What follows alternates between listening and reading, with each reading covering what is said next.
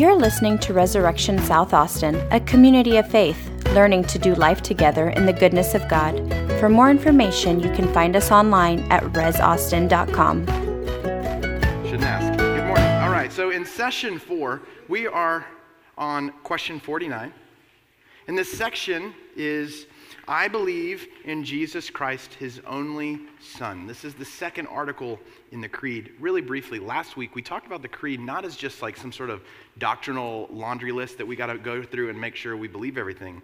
But actually the Creed is a way for us to see reality. It is a lens through which we can make sense of what is true and what is not true about the world that we live in, the God we worship, and who we are. This is why it's so important for us to actually study this creed. So with that, question 49. I will ask the question, and then we'll all read the response together. If you have your catechism books open, let's begin with question 49. Who is Jesus Christ?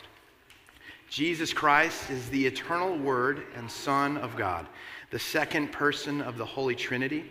He took on human flesh to be the Savior and Redeemer of the world, the only mediator between God and fallen man. What do we notice here that jumps out to us? There is quite a bit. The only mediator. So there's not another, right? How is it that Jesus mediates for us, though? Is he just like a really good guy that we look to for advice and like mediation? Help us connect with God the Father? What makes Jesus so special that he can be the only mediator? Through his death, the veil was torn. That's right. That is what gave us access to God instead of having to go through another mediator of some sort. Right, his death makes a way for us.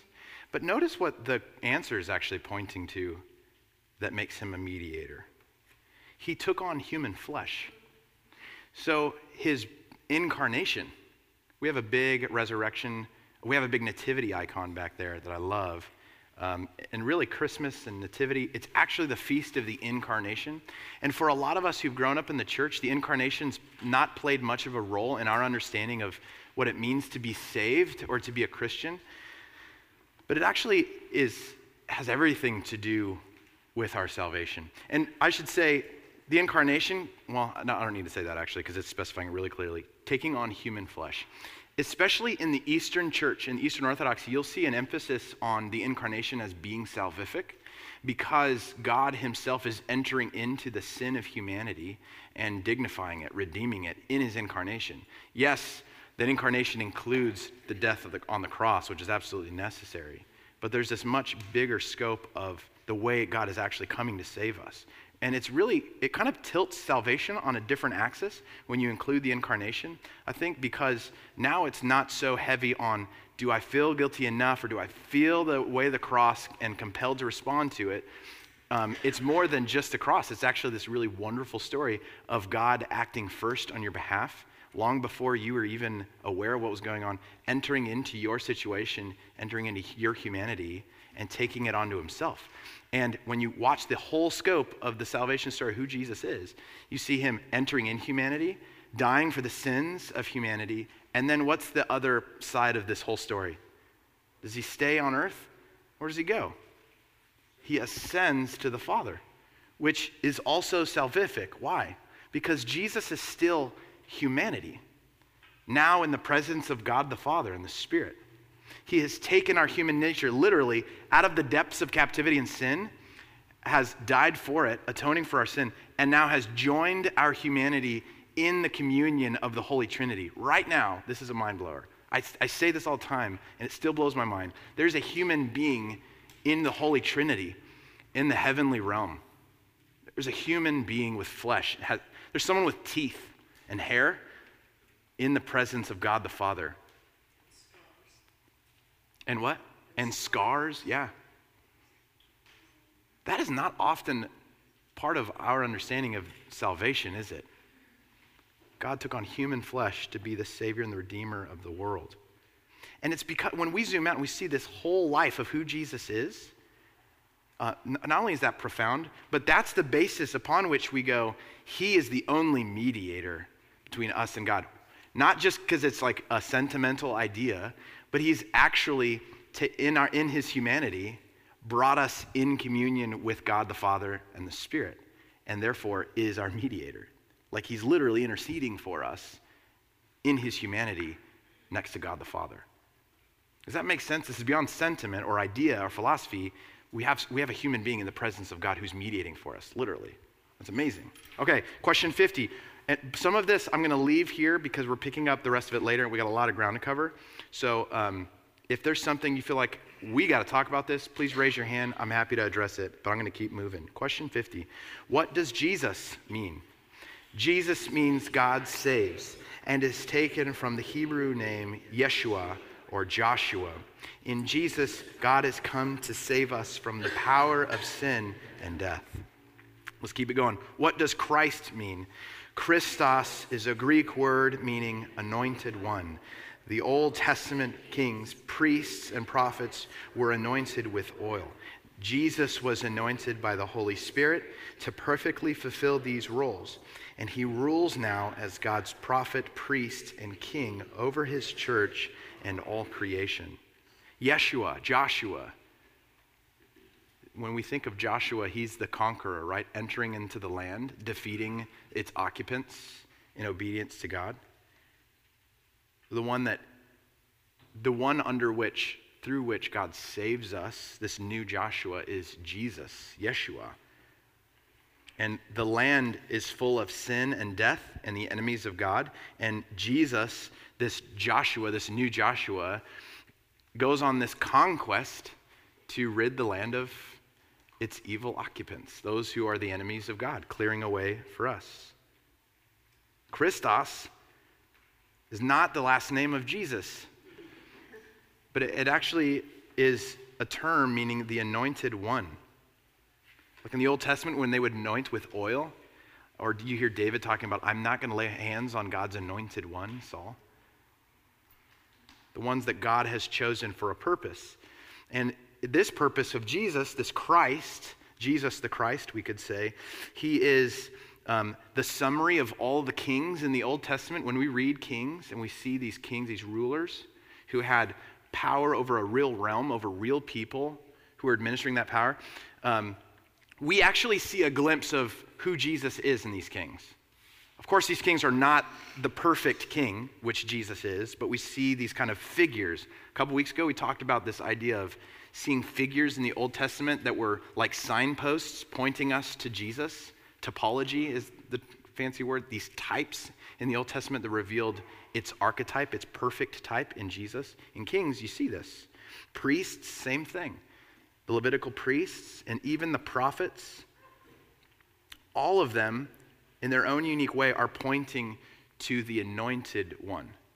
All of them were anointed with oil, but all of them are pointing to the anointed one, the one who is actually, that they are all small reflections of in their own way. Who anointed Jesus? The Holy Spirit anointed Jesus. Do you all know when in the chronology of Christ's life this happened? When was Jesus anointed by the Spirit? Was that?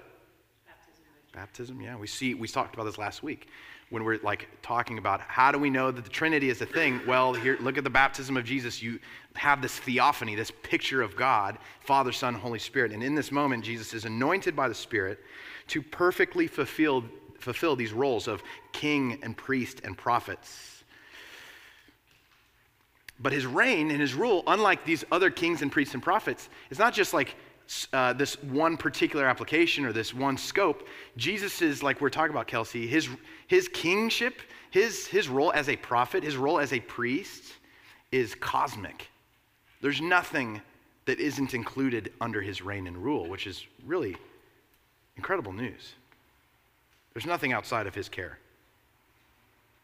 All right, question 52. Why is Jesus called the Father's only Son? Jesus alone is God the Son, co-equal and co-eternal with God the Father and God the Holy Spirit. He alone is the image of the invisible Father, the one who makes the Father known. He is now and forever will be incarnate as a human, bearing his God-given human name. The Father created and now rules all things in heaven and earth through Jesus Christ our Lord. Amen. Anybody have Colossians 1:15 ready? Can someone dig it up? Have someone look up Hebrews 1 through 5. And someone look up John 1:18, those references there. These are juicy. I love these ones. I'm going to talk for a minute, and I'm going to ask for people to read. Jesus is the only Son of God. These are really key terms in your catechism. Co-equal and co-eternal. Did you all know that there is no subjugation or like inequality in the Holy Trinity? They're co-equal with God the Father and the Holy Spirit, Jesus. So in some of our minds, I think, not on purpose, but sometimes we think of Jesus as like subordinate to the Father, or even the Spirit subordinate to Jesus. Like there's this kind of imaginary hierarchy of inequality, of importance even. You'll even hear, and if you really want to know what I'm talking about, listen to the way you pray or the way others pray, and you might hear this unintentional preference that isn't addressing the co-equal nature of who God is. And I know it's not like an ugly, like, I want to be a heretic today, you know. But it's something to pay attention to. They are co-equal. And, check this out, co-eternal.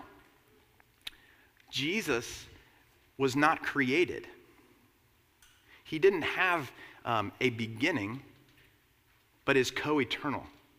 So before, we're going to get into this, so I'm just going to touch on it, because there's a question coming up that talks about this.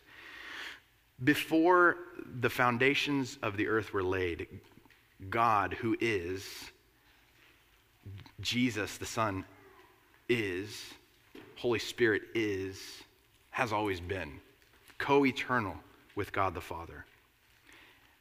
There was a point in human history in which we can point to and say the incarnation, begotten, Jesus is begotten, enters into humanity in the timeline. There is that moment in time. But Jesus, as fully God, is co-eternal. He doesn't have a beginning. If he had a beginning and an end, he would be less than God in some way, some characteristic, some knockoff of divinity. But instead, and by the way, we're going to read how this comes through to us in Scripture. But this is a really historically contended point before for instance, the Council of Nicaea. You have people like Arius, who we're going to talk about in a little bit, coming up with different understandings of who Jesus was as not co-equal or co-eternal with the Father. And the church throughout its history has gone to great depths to defend this case. And believe it or not, those heresies are, though we as a church have spoken and it's been settled, those heresies still come to bite us all the time. We will treat either one of the members of the persons of the Holy Trinity in these kind of less than co-equal or less than co-eternal ways. And again, if you look at the way we pray, you might see some of those, you might see some indications there. Who has Colossians 1:15? Go ahead, Crystal. He is the image of the invisible God, the firstborn of all creation. That would seem to lead us to think that as a firstborn of all creation, that Jesus is created, wouldn't it? How do we work that out? Well, he's also the image of the invisible God. So right in this one passage, we see both aspects of this co-eternal, invisible, eternal God, and yet even the rest of Colossians 1 actually paints a much fuller picture.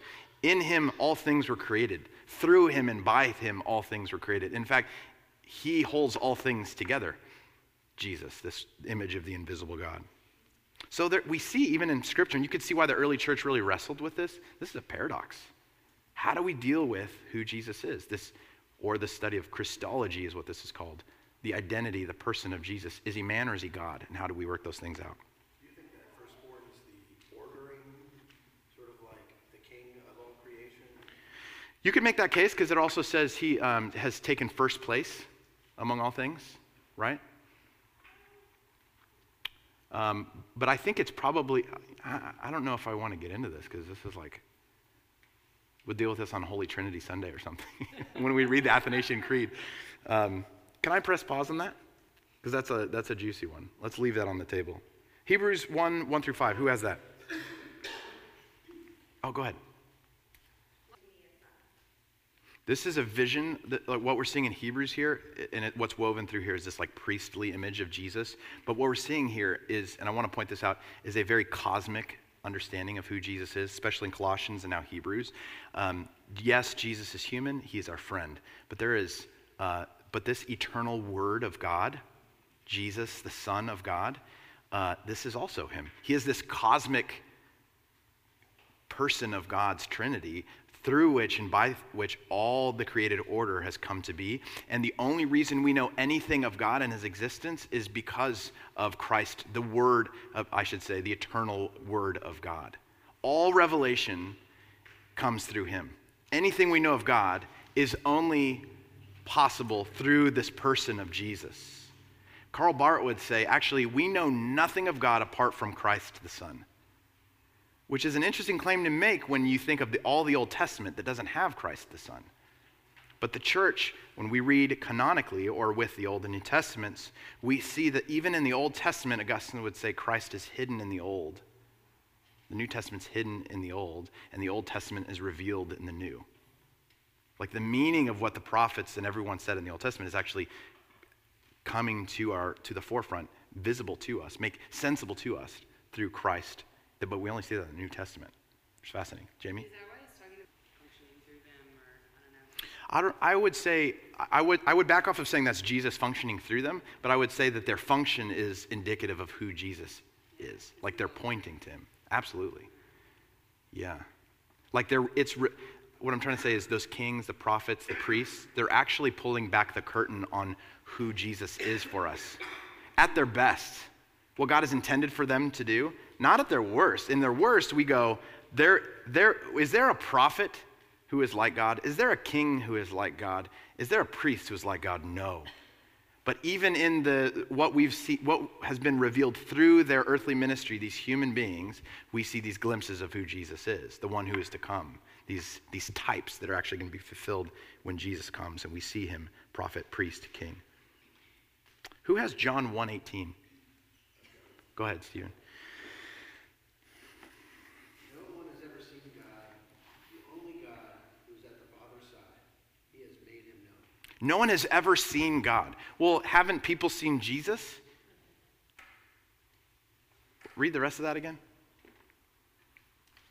No one has ever seen God, the only God who is at the Father's side. He has made him known. It seems like that passage is saying two different things at the same time. No one has ever seen God, but God has made himself known through the one who sits at his right hand. Who's that? Jesus. And so this is a huge. There's so many like little landmines that I want to spelunk into with y'all. This one is like the understanding of theophany, that God can be revealed or seen. No one has ever seen God. We even had this in our readings today. And yet, when we look at the face of Jesus, Jesus himself tells us, if you've seen me, you've seen the Father.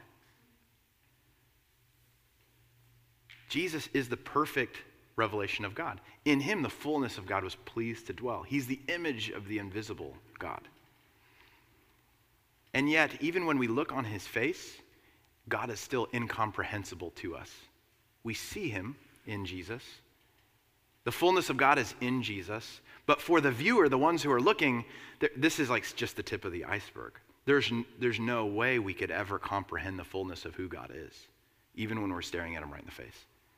So again, we're going to see paradoxes like this throughout Scripture, throughout the Catechism. Get comfortable with this, because this is just us juggling the unknowable God who's made himself known to us. There's just these paradoxes of the unknowable God taking on flesh, the infinite God becoming finite for ourselves, for our sakes. This is like this conversation. This is why Christology is so difficult, and it actually has everything to do with everything else in the Christian life. For instance, sacraments. Again, here it is.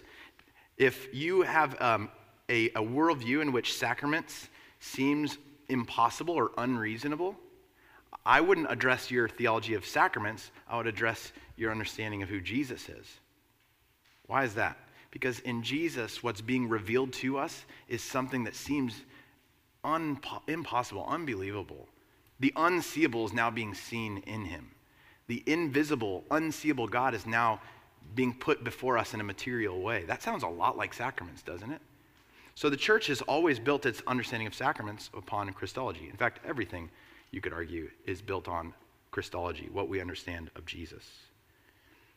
Okay, what I'm trying to do right now is like stretch and destroy all categories of theology in your head, and then I'm going to bring it back together in a few questions. Everybody feel destroyed?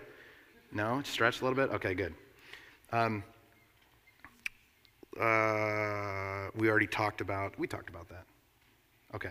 Question 53. What do you mean when you call Jesus Christ Lord? I acknowledge Jesus' authority over the church and all creation, over all societies and their rulers, and over every aspect of my personal, social, professional, recreational, and family life. I surrender my life to him and seek to live every part of my life in a way that pleases him. They went to some extent, some detail to make sure we understood what Jesus is Lord over in our life.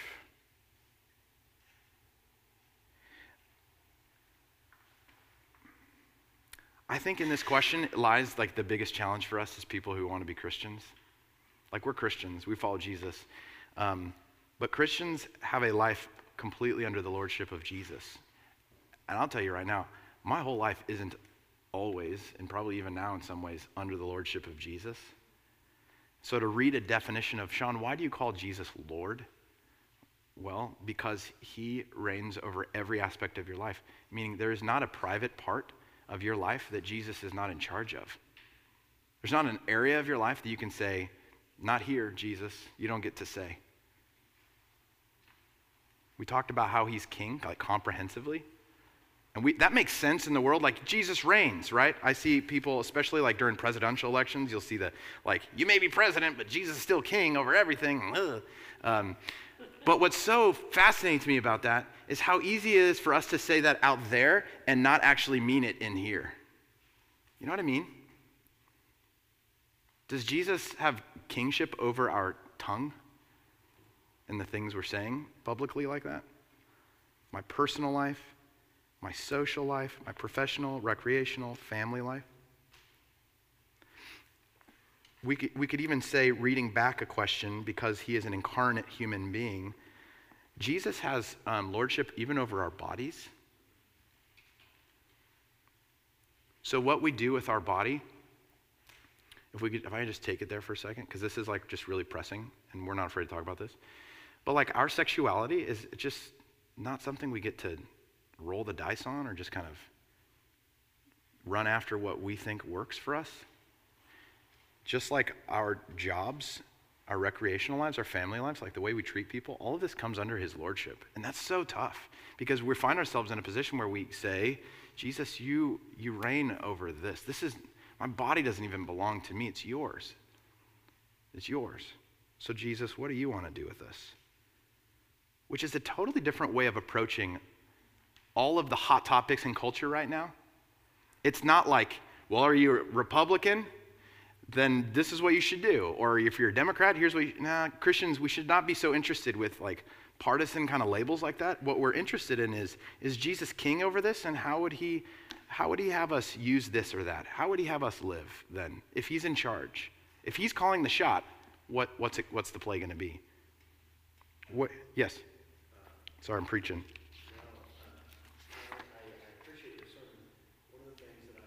This one or the earlier one? Because I did 2 today, though.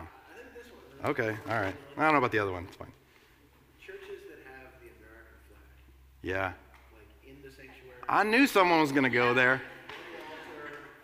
Man, this is a tough one. This is like, establishing Jesus Christ as Lord, as President, as King. And how do you do that with, so clearly, equivocating?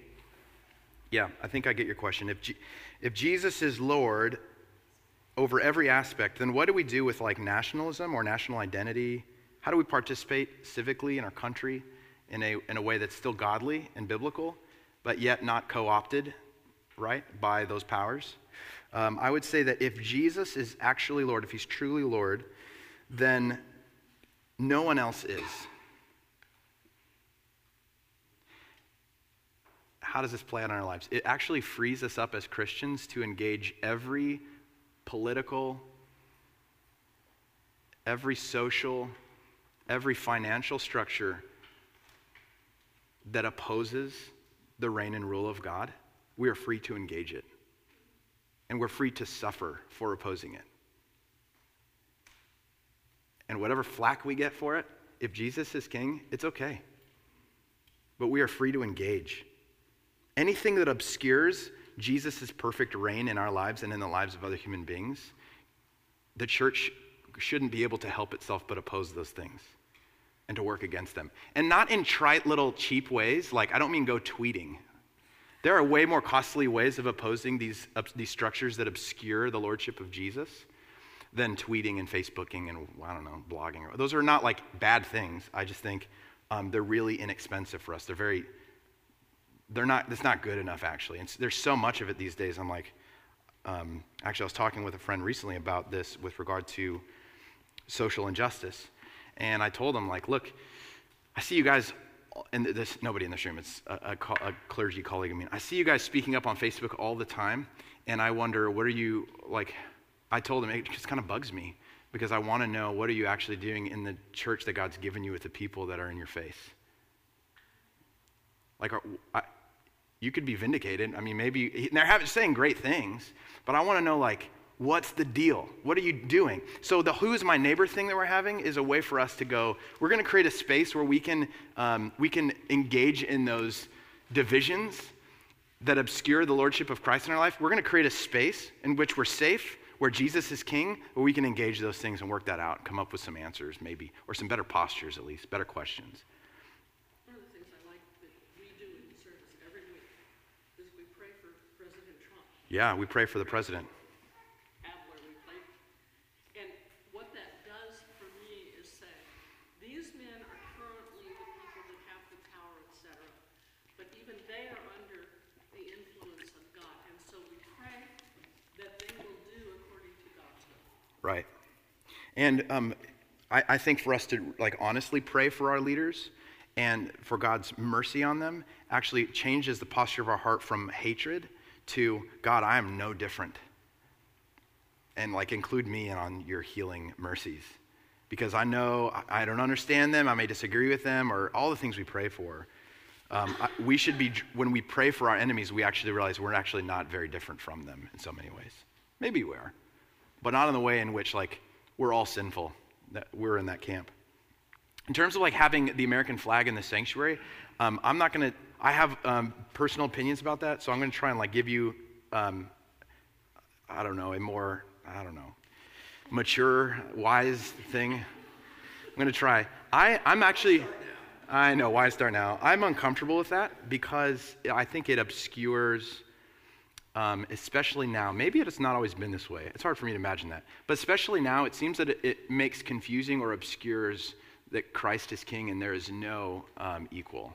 And it also, historically, I think has been really confusing for the church that's been caught in really difficult situations when they can't discern the difference between the kingdom of God and their own national pride.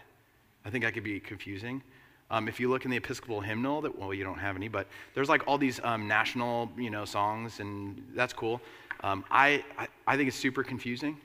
I wouldn't process the American flag, not out of that I don't love America. I love our country. I grew up in the military. My dad's in the Air Force. He's been serving his whole life, practically my whole life. So I deeply, deeply love my country, and that's actually for that reason that I want it to come under the lordship of Jesus and engage the ways that it's not, but with tons of humility and respect to others. The last thing, I don't want to talk about that. Let's move. Anything else about that? That's a really juicy question, right? And in fact, I would say I won't give you a book reference because who cares? But I have all this conversation in my head. Sorry, you're hearing snippets of it. When we celebrate Eucharist and we're lifting up the bread and the wine, to me, this is actually a very profoundly political statement. This is saying, if you want to know the politics of Jesus, if you want to know what it looks like to go into the world and live as a conduit of his love, it looks like this. It looks like being broken and poured out for the life of others. And the problem with that isn't that it just doesn't campaign well, you know? But that's nevertheless the call that we have. So I think it's actually all political. Not in like partisan ways, but in like the fact that it brings to bear implications for our social life together. Okay, seriously, let's move on. Where are we at, 54? Okay, here we go, the incarnation. 54, how was Jesus conceived by the Holy Spirit? Through the creative power of the Holy Spirit, the eternal Son assumed a fully human nature from his mother, the Virgin Mary, in personal union with his fully divine nature at the moment of conception in Mary's womb. I'm still thinking about the political part of this. Sorry. You will never hear like a marriage ceremony say something like, by the power invested in me by the state of Texas.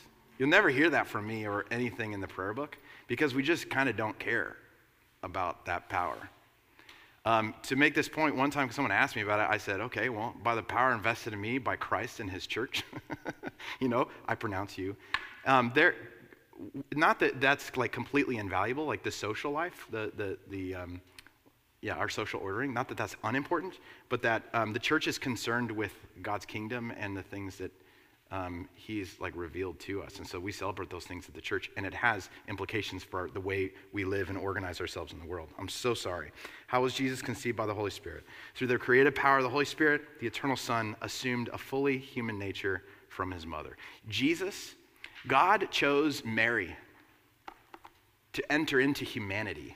God chose the flesh of Mary to enter into human history, to take on and dignify human flesh. God chose Mary. That's fascinating. James, how do you have a question about this? So simple, my man. Yes, sir. Okay, so for us with evangelical backgrounds, Mary, Mother of God. Ooh, hey, so the Hail Mary people, I got an issue with that. That is scripture. Read Luke chapter 1. It's literally coming off the pages of scripture. Hail Mary. That's what the angel said to her. Full of grace. The angel is saying this to her. Is she special? Well, did God choose your flesh to enter into humanity? I mean, I don't know if that makes you special or not, but being full of grace. You see the mystery here? Whereas you would see like Roman Catholic devotion to Mary and praying the Hail Mary, or there's many other prayers, it's really just like praying scripture, praying the Bible. And if you're evangelical and you've got a Bible church background, then you should be all about the Hail Mary. Mother of God part. Oh, yeah. Well, why do you think? Oh, that part in particular. So you don't have a problem with Hail Mary, full of grace? Blessed are you among women. Blessed is the fruit of thy womb, Jesus. All right, fine. I thought you'd take the bait. Why is she the mother of God? Why do we call her? Does anyone have Luke 1, 34 and 35? This cut out of the evangelical Bible? Come on, let's open that up. Okay, go ahead. 34 and 35? Tim's got it, yeah. And Mary said to the angel, how will this be since I am a virgin?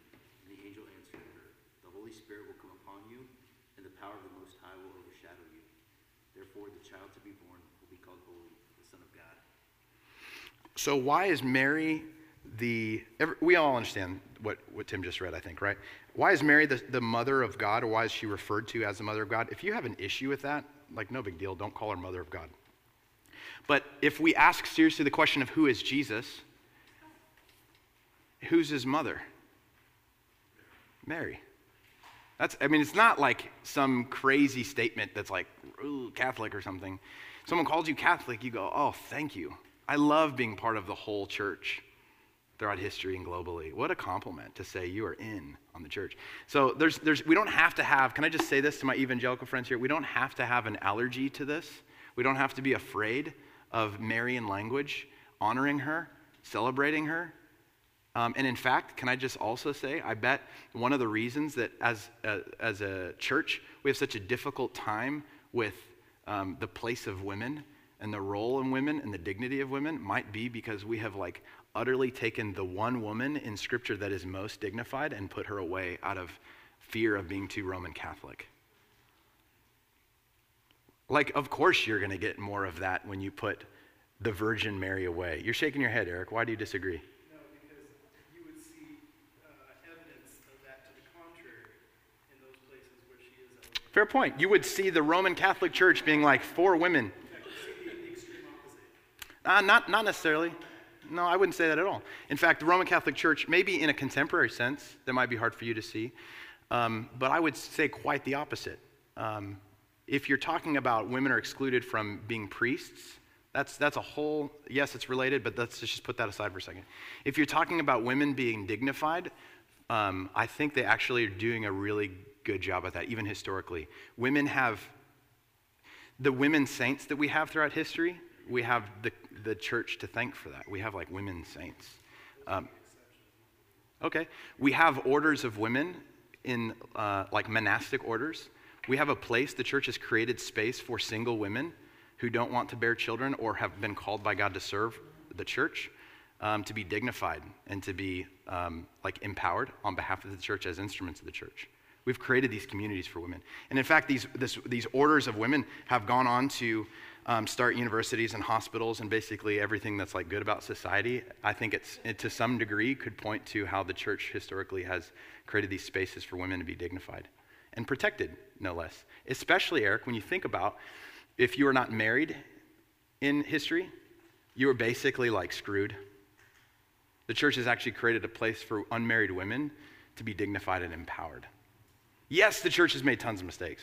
So that's not like, but I don't think that overwhelms the historically what the church has done to actually create these spaces for women. I'm going to argue with myself on the other side and say, yes, it has been a very patriarchal history in the church. And yes, there's been like a ton terrible things that have been done to women. Absolutely. But I don't think that, and I would think you would agree with me, is the heart of God, nor is it the heart of what God intends for his church. In that way, the church should repent. But we do see, on the other hand, these little glimmers where the beauty of women and their role in our life and in the church has like been dignified. And I'm just saying we need more of that. And one of the things that I think, let me say it this way, let me back up the whole thing and say, if we're going to look for a place to inspire our witness to the dignity of women, I think it ought to be Mary. At least. Mary, the mother of Jesus. She gives us like the shining beacon of like something about what it means to be a woman. It's like really beautiful. Sorry, hold on. I'll get to you, Kelsey. Go ahead, Christy.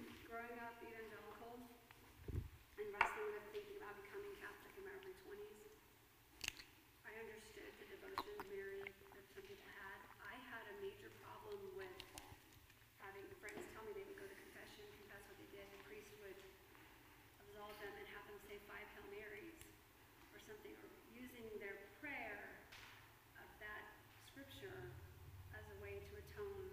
Yeah. And it just seemed kind of like random, and like the priest says it to everybody, and I mean, I've been in those situations too. I like, as an Anglican, I want to embrace all the different parts of our Anglicanism, but I don't want to say prayers that focus on Mary, when Jesus is the one I should pray to and say, I'm a sinner, I need help, God. Totally. So that's what my hang-up comes with the Hail Mary. I mean, I don't want to say it after confession of sin. Totally. I want to say it though and acknowledge she's amazing. Can you imagine she was chosen out of all history Right. to bear the mother of God or the Son of God, whatever you want to say it. Yeah, and so I'm not commending to you guys to go pray the Hail Mary. I'm not saying you should go do that. But I didn't think you were, by the way. okay, good. But if one of you was like praying the Hail Mary, I would talk to you about what you think the Hail Mary is actually, like why you pray it, what it means for you. But I wouldn't harass you about it. I know there's plenty of Anglicans who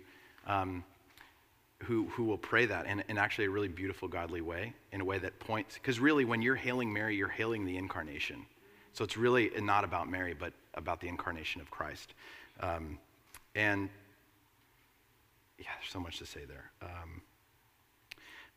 Even Roman Catholic use of the Hail Mary, if you were like the folk use of the Hail Mary in Roman Catholic culture, it departs in a lot of ways. Our experience of that, it departs from what the church actually teaches them about that. Big surprise, right? Like practice is different than doctrine. But like praying to all the saints or praying the Hail Mary, you are not, it is like pray for me like I'd go to you and say, pray for me, Christy. Their communion of saints, the living and the dead, is like fair game to ask someone to pray for you. That's the imagination from which this comes. And Mary, this one full of grace, pray for us sinners now and at the hour of our death, is an appeal to the communion of saints, not as a mediator, but as a saint that it can intercede with you. Our only mediator is Jesus. That's like not up for grabs at all. But we appeal to this communion of saints to pray with us. And we even, you'll notice, pray for the dead. Ooh, getting into sketchy territory here. Okay, we can't go off track. Kelsey.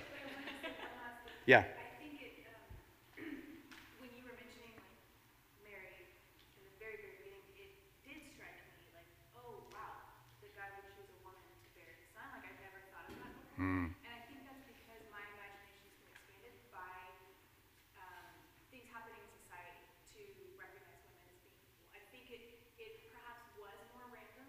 It sounds like throughout church history, or more less powerful, because I don't think that probably priests and other church leaders' imaginations were expanded enough by that to say, oh wow, this must mean that women are equal to men. So it could have been part of worship, but I don't think it probably translated, except in those special circumstances. Sure. To ordinary people. Like it wasn't. It may have been obscured to them for a long time, right?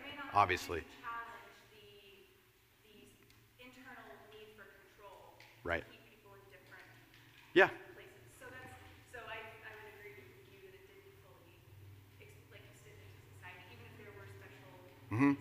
Absolutely. That's a good point. Jamie, did you have a point? Oh, I saw a hand. Okay. Okay, let's 55. Let's do two more questions. Let's get to 56 and we'll be done for the day. Was Mary the only human parent of Jesus? Yes, Mary is held in honor, for she submitted to the will of God and bore the Son of God as her own son. However, after God told Joseph of Mary's miraculous conception, Jesus took his wife, and they raised Jesus as their son. Joseph took Mary as his wife and raised Jesus as their son. Question 56. What is the relationship between Jesus' humanity and his divinity? We're going to open up a huge discussion with this one. Let's answer.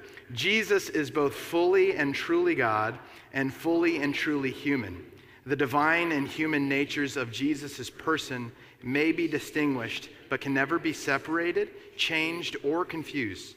All that Jesus does as a human being, he also does as God. And before he ever became human, he was eternally living and active within the unity of the Holy Spirit. Some biblical references there, but also the definition of Chalcedon, which you can look up, an early council of the church that helps clarify and answer and settle some of these questions about, was Jesus fully God or fully man? We would say as the church, yes, fully God, fully man. He's not, for instance, half God, half human. He is not, as some heresies would say, human and then gained divinity, Arius would say, when he was anointed or something, like he graduated to divinity status. Nope, that's not the case either. He was also, when crucified, he actually died in his humanity and was not replaced or swapped out with some decoy, some poor soul, which some people believe. Some heresies and even other world religions believe that about Christianity. That is not the case.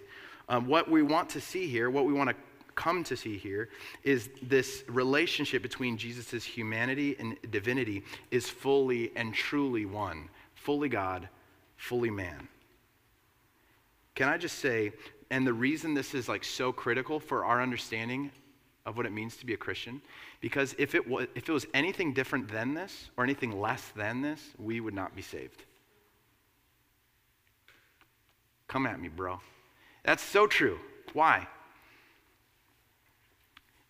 Because humanity needed to be redeemed. Not a knockoff of humanity, but humanity, fully human. And the only one who had the power to do such a thing was divinity, was God. So in his divinity, he took on humanity, that he would redeem our humanity by his divine power. Can I say it that way? That's really confusing, isn't it? Did y'all see that? He has to enter into our situation. I preached about this if you're here. He has to enter into the human situation because there has to be nothing left that he is redeeming. Everything about humanity, Jesus has fully entered into, and all the while not negotiated away, not compromised in any way his full divinity. He's entering into humanity fully divine, and by the power of his divinity, redeemed the whole thing and has now unified it in the Holy Trinity as a human being. It's critical that we have both in view when we talk about Jesus for that very reason, for the sake of our salvation. I'll just finish with this. One of the images that we see in Jesus' baptism is him entering into the Jordan River. And this is understood traditionally, one way at least the fathers interpret this, which I love, is beautiful, is the water is this old Jewish symbol of like the womb of creation. If you look at Genesis 1, you have like the waters of the deep and God's Spirit hovering over it, his ruach, his Spirit, and from it all things have been created. Or not from it, sorry, that's the eternal word of God, from which all things have been created. But you see this like symbol of the waters of the deep being the place in which like the womb of creation. So when Jesus enters the water at the Jordan, he's in a way re-entering the womb of creation. Y'all with me on this? And when he comes out of the waters is actually like redeeming. He is leading the charge of redemption over all of creation when he comes out of the water. And other human beings have been ritually cleansed. What makes this such a big deal? This is the Lamb of God. This is the Son of God. This is God, the Son, entering into creation and redeeming it. And so when people come to us and say, what does it mean to be saved? What is salvation? It's really hard for us to do anything else. It should be very hard for us, I think, to tell any other story than like who Jesus is. Because wrapped up in his story is the definition of what it means to be saved. I remember sharing my faith with someone who was saying, I need to be more spiritual. I think maybe I should be a Christian. And so they said, tell me why I should be a Christian. And so I told them, I didn't actually address any of their questions. I just began telling them about who Jesus was and what he was doing. And I know that it kind of feels like this sometimes when people are like, what's it going to do for me? But when we address people who are like, I need a fix, and you say, Jesus is the Son of God. And he has come on our behalf, to like redeem your life. And you didn't even know about him. You didn't even earn him. Or like, there's nothing. God, out of his great love, created all things and is like redeeming all things through Jesus. And this is news. This is what's happening. Do you want in on that? It doesn't address like their felt needs, I know, right away. But salvation has to be placed in that context, because otherwise, what we win them with, we're going to win them to. If we tell them your life's going to be so much better and Jesus is going to meet that felt need, then guess what? When they show up to church every Sunday, they're going to want that felt need to be met. And when they come into the reality of like mature Christianity and realize like, oh, my felt needs aren't always being met, they're going to be really let down. It's not much to hold their commitment of faith. But when we understand who Jesus is and when we can tell that story, we give people a much stronger context to understand salvation and a much stronger story to enter into. Their life fits into his, not the other way around. Does that make sense? So it's so important for us to understand who Jesus is in that way. Okay, let me pray for us and we'll be done. Lord Jesus Christ, Son of God, thank you for the ways that you have redeemed us. Thank you that you have come into our midst. You have, like Scripture says, literally pitched your tent in our neighborhood. You've gotten to know us, that we can call you by your human name. That even still you have said you are present with us. Jesus, you are amazing. How wonderful you are. We pray that you would continue to walk with us, lead us, call us to yourself. Stretch out your banner of kingship over every aspect of our lives. Help us to recognize and listen for your voice.